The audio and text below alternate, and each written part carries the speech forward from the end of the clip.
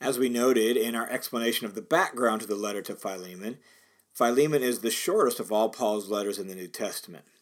That means we don't have chapters in Philemon, we just have verses. So if we say Philemon 1, that's Philemon verse 1. Philemon 2 is Philemon verse 2, and so on. So there's no chapters in Philemon because of its unique short size. But there are various parts to the letter. The letter really has three main parts. It has an introduction and opening sort of well-wish and prayer. Then it has the body of the letter where Paul really gets into the heart of the issue and makes his appeal to Philemon on behalf of Onesimus. And then it has its kind of concluding words and greetings at the end of the letter. So those three parts make up this letter. Let's work our way down through the text of Philemon so that we understand the details of this letter. Roman letters had a standard way of opening that we see evidenced in all the New Testament letters. The standard way of writing a letter in their day went sender, recipient, greeting. And we see that here in Philemon. The sender is Paul, and he says, Paul, a prisoner of Christ Jesus. And that helps us understand how Paul thought about his imprisonment. Indeed, he was a literal prisoner, probably of Rome, but he packages that, he frames that up as, I'm a prisoner of Christ Jesus. I'm a prisoner on Jesus' behalf. That's the whole reason I am in prison to the authorities, is because of my first, basically giving myself to Jesus and saying, Jesus, whatever you want, I'm yours. So Paul is the sender, along with Timothy, and we don't know exactly why he mentions Timothy here, because really it's the basis of Paul's relationship with Philemon that is kind of the basis of this whole letter. But probably he mentions Timothy just because of his long-standing relationship with Timothy, because Timothy has been his partner in ministry for a long time and was his partner in ministry when the church at Colossae got started. And Timothy may actually be serving as sort of the secretary to write down Paul's letter as he dictates it to him at this point in time. Next are the recipients. And the recipients of this letter are listed this way.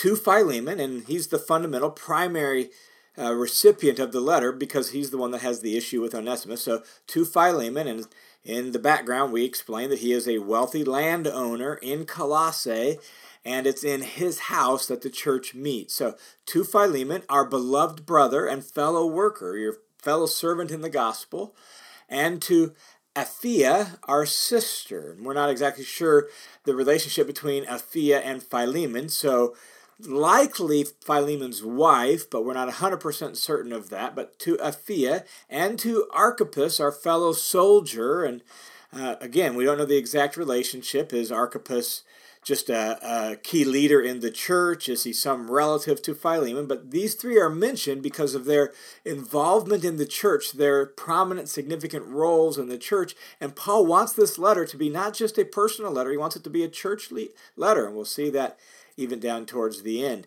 And so, to Philemon, to Apphia, to Archippus, our fellow soldier, and to the whole church that's in your house. And so Paul is dealing with an issue between Philemon and Onesimus, but he's basically wanting this letter to be read to the entire church that meets in Philemon's house. And the reason Paul wants it read to the whole church is because this really is a collective issue. Philemon is a powerful, prominent voice, and the church meets in his house, so as goes Philemon in some ways, also goes the church, right? We've seen that in our own culture with pastors who lead the churches and some of that. But for Paul, this is also a gospel issue that needs to be figured how to live out for everybody, and so Philemon's, in a certain regard, Philemon's dirty laundry is going to be aired before the entire church. And then we get what really is Paul's standard greeting, most common greeting in his letters, grace and peace to you through our Lord Jesus Christ.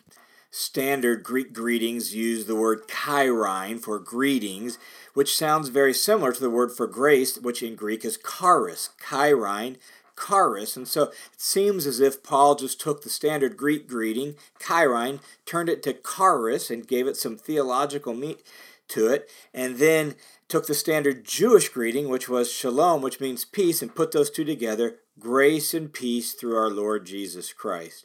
From there, Paul turns to his prayer of thanks and his well-wish for Philemon, which again was a customary part of Greco-Roman letters, where they would have some sort of well-wish for the recipient, and for Paul it usually turned to prayer. In Philemon, that well-wish sounds like this: I thank my God always, making mention of you in my prayers, because I hear of your love and of the faith which you have towards the Lord Jesus and towards all the saints. And the saints don't refer to super holy old dead guys who's had statues made of them. The saints in the New Testament simply means holy ones, and it's always plural because it refers to God's people. In its context biblically, it's a belonging term that derives from the Old Testament referring to God's holy people. And so the saints are God's people, and Philemon has demonstrated love and faithfulness towards all of God's people. And from there then, Paul turns to the prayer that he offers on Philemon's behalf. He says, I pray that the fellowship of your faith, or maybe better, the partnership of your faith. It is the word koinonia, and often translated fellowship, but really it's this idea of partnership, that we have a common partnership in the gospel and in the faith of Jesus. So I pray that the fellowship, the partnership of your faith, may become effective through the knowledge of every good thing which is in you for Christ's sake. For I have come, Paul says, to have much joy and comfort in your love, because the hearts of the saints, the hearts of God's people, have been refreshed through you, my brother. So Paul, through these words, lets us know and affirms that Philemon has been a very faithful Christian. He has been a faithful follower of Jesus. He has worked hard in the gospel. He has cared for God's people. His heart is in the right place, even though there's this issue between him and Onesimus. And so Paul can affirm all of that as a way to help set the stage for what he wants to ask Philemon to do on Onesimus's behalf. And thus, Paul can turn his attention now towards really the body of the letter and towards the situation at hand. And so he begins in Philemon 8 with these words. He says, therefore, that is, because of your faithfulness, because of the love that you have shown, because of the joy I have, because of our partnership in the gospel. Therefore, though I have enough confidence in Christ to order you to do what's right. Just notice that. Paul, because of his authority and because of who he is as an apostle, he says, I could command you to do what's right. Yet, for love's sake, I rather appeal to you, since I'm such a person as Paul, the aged and now also a prisoner of Christ. Notice what Paul says there in verse 9. I could command you, but for love's sake I rather appeal to you. He is not going to demand, he's not going to command, he's going to ask, he's going to appeal, he's going to try to persuade. On the basis of their partnership in Jesus and their partnership in the gospel, Paul is going to appeal to Philemon to do what is the right thing to do. And Paul even throws in a little bit of persuasive appeal at the end of that when he says, since I'm such a person as Paul, the aged, here I am, an old man and a prisoner of Christ Jesus.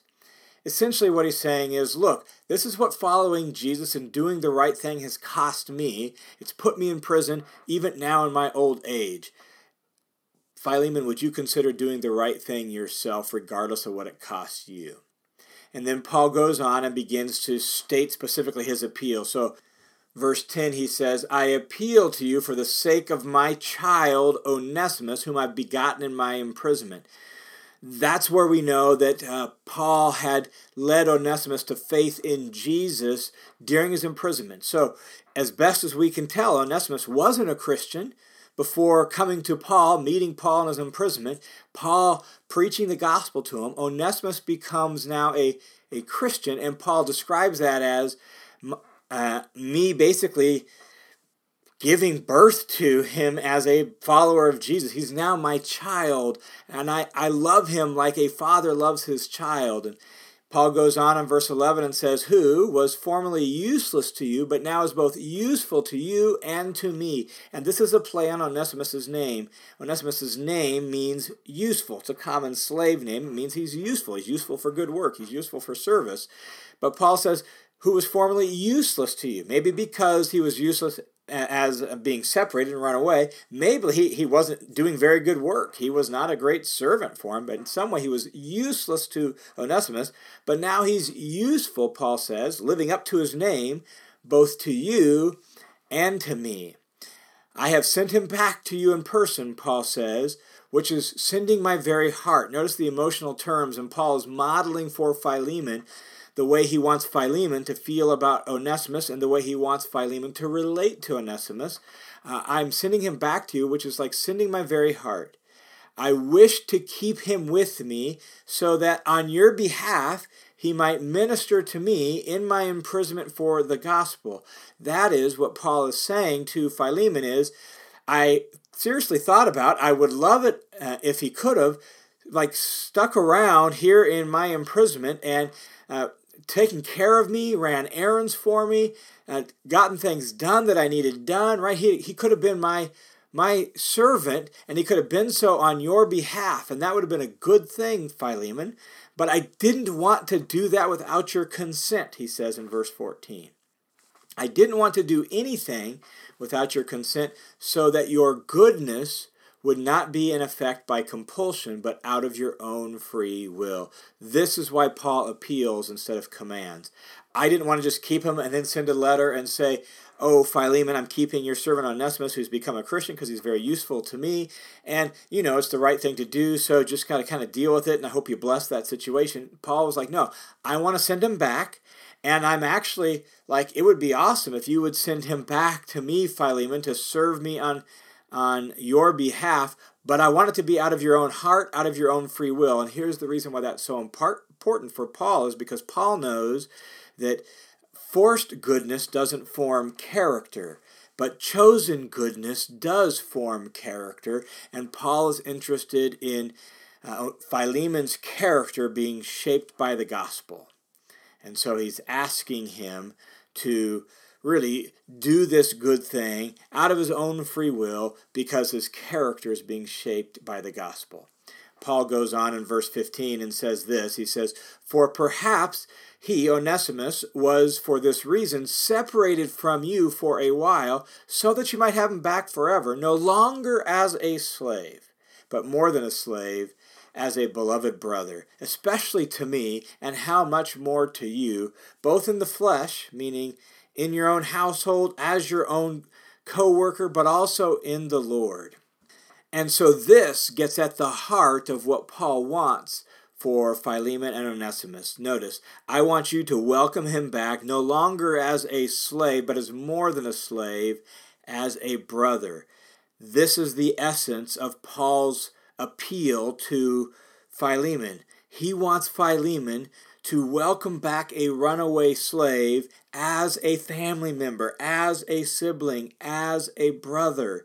Because for Paul, the gospel doesn't legally necessarily change all the statuses and the categories, certainly not immediately at least, but relationally and treatment-wise, it does change those categories, right? So, for example, in the letter to the Colossians, which remember is written to the same church and is being read before this very same church, Paul says in Colossians, he says that there is no longer slave nor free, but Christ is all and in all. And that is the centerpiece of what Paul is asking now Philemon to live out. Since that's the case, you're not going to relate to Onesimus as a slave person and you his slave owner. You're going to relate to him in the Messiah, in Christ, as a brother.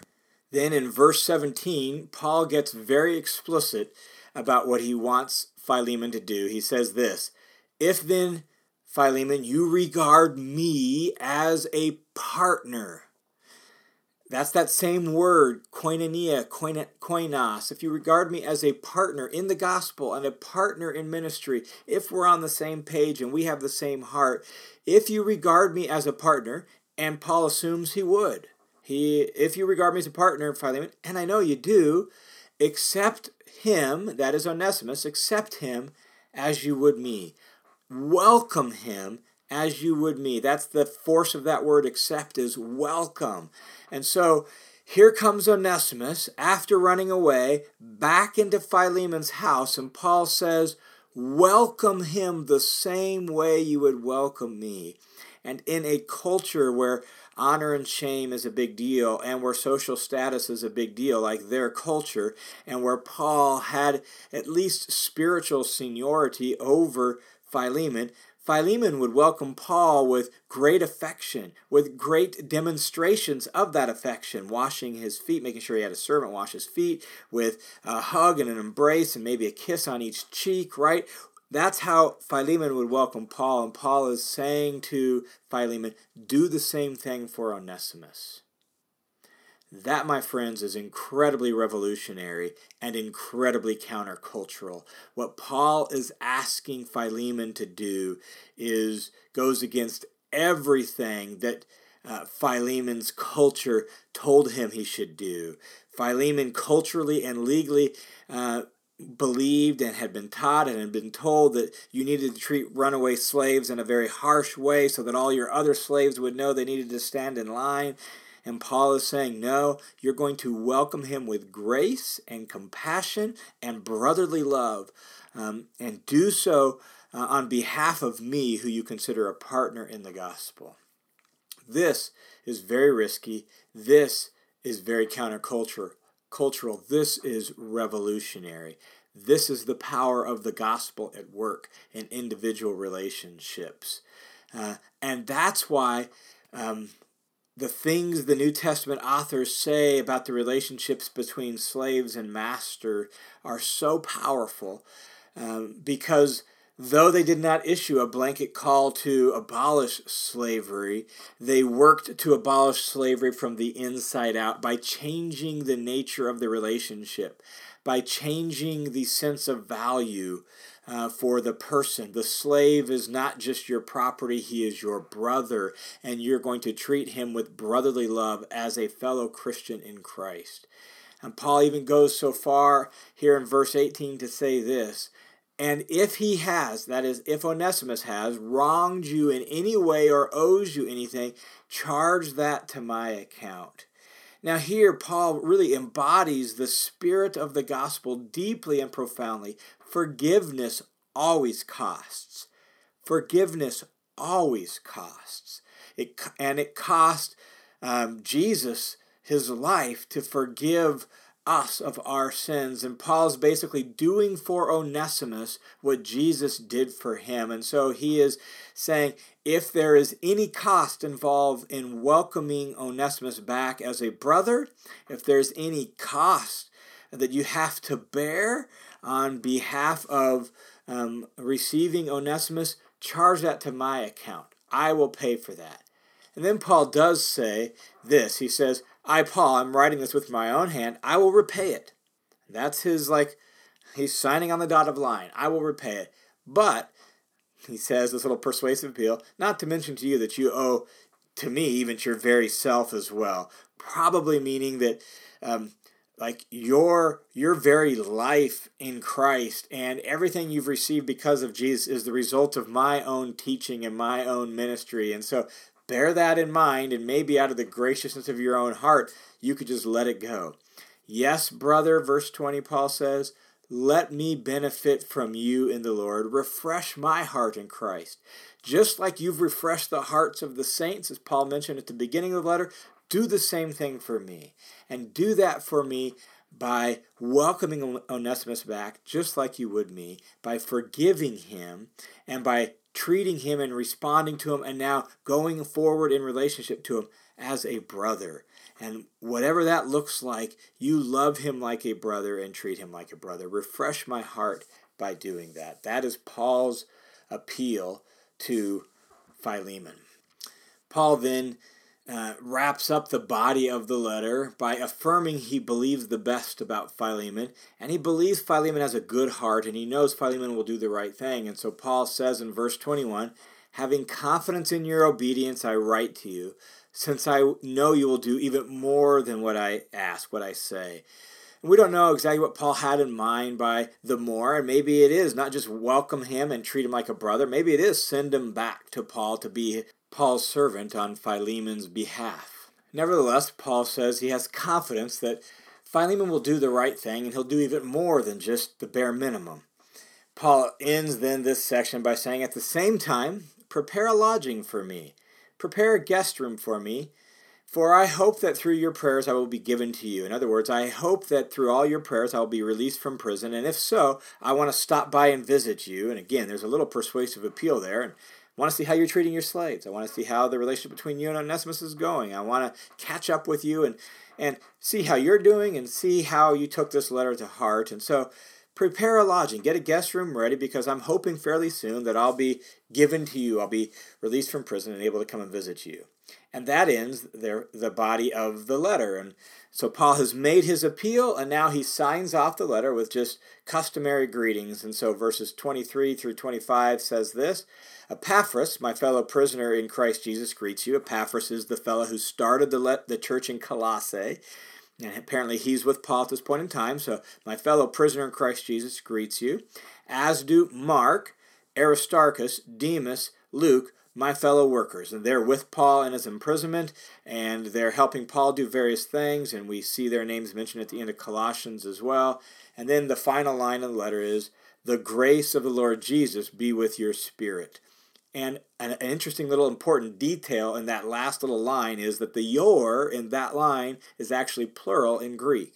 So the grace of the Lord Jesus be with the spirit of you all is the idea, meaning the whole church, because Paul intends this letter to be read before the whole church, and he wants the whole church to wrestle with the implications of what he's asking Philemon to do. He wants the other wealthy landowners to hear this so they understand where it came from and why Philemon's about ready to do what Paul's asking him to do, and how they should act as well. So this is for you all, not just for Philemon, but for you all.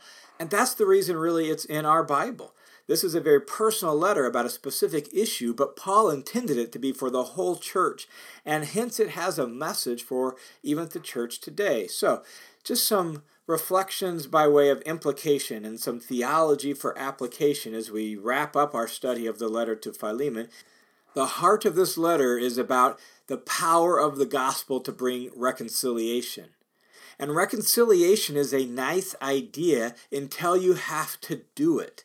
And for Philemon, it's going to be hard. And for Onesimus, it's going to be risky. And it's going to be messy and not always clear. And they're going to have to navigate the waters as they move forward. And as Onesimus still acts as Philemon's slave, and yet now being treated as a brother, how is that going to play out? And frankly, I think that's part of the reason why there's so many instructions directed at slaves in the letter to Colossians, which is, again, addressed to this whole church, because the slaves need to know that being treated like a brother doesn't mean you just sit around and you don't do any work. It actually means that you also treat your slave owner as a brother, and you work hard for him because you want the best thing for him, and you do it out of a good heart. And Paul explains all that in Colossians. And so reconciliation is a nice idea, but it's hard in practice. And this letter calls us to say the gospel demands we figure out how to do relationships differently. When relationships are fractured, we work hard to repair them on behalf of Jesus. In Christ, those relationships are going to look different than society. And so class and status and wealth and power is not going to be used the same way in the church, in God's new family, as it is outside of God's new family. And we're going to have to figure a new way forward. And so how are we going to do that? And so that's really at the heart of this letter. And as you think through how to apply this letter, you need to think about the relationships in your life. You need to think about the relationships with extended family, the relationships with people in the church, the relationships with maybe even fellow believers who have been co-workers and those relationships have been strained. And what would it look like for you to the best of your ability, treat them like a brother, treat them like a sister? And how do we live out this relationship as God's new family in Christ? That's what the gospel calls us to. Another really important implication for the letter to Philemon is this, that Philemon has power and authority over Onesimus, and Paul is asking him to use that power and authority not to get his own way, not to defend his own honor, but to use that power and authority for the sake of Onesimus's good, and ultimately for the sake of his own other slaves' good. And so the implication that I see here is for our use of power and authority, that in God's new humanity, power and authority is always power and authority to serve, power and authority to benefit others, power and authority to raise other people up, not to raise ourselves up and put other people down. And so, as you reflect on the letter to Philemon, think through the places where you have power and authority and influence, and how are you using that for the sake of others, not to serve yourself? How are you using that in such a way to benefit others and for their well-being, and being considerate of their needs, not just the considerate of your needs? And so power and authority is transformed by the message of Philemon. To wrap up, we don't know how the story of Philemon and Onesimus ends. We don't know what the relationship and how they all responded to this letter. So we're left to guess, and we're left to assume, and we're left to wait and see. And maybe eventually, someday, Lord willing, in the new earth, when we are all together, we'll get to have a conversation with Philemon, and maybe get to have a conversation with Onesimus, and we'll hear a story of the gospel being lived out in a very specific relationship. And it can encourage us then, as it can challenge us now, that even though we don't know how Philemon and Onesimus resolve that relationship, we ourselves can take a look into the mirror of God's Word and say, I'm going to work hard to embody the very kind of spirit that Paul has appealed to Philemon to have.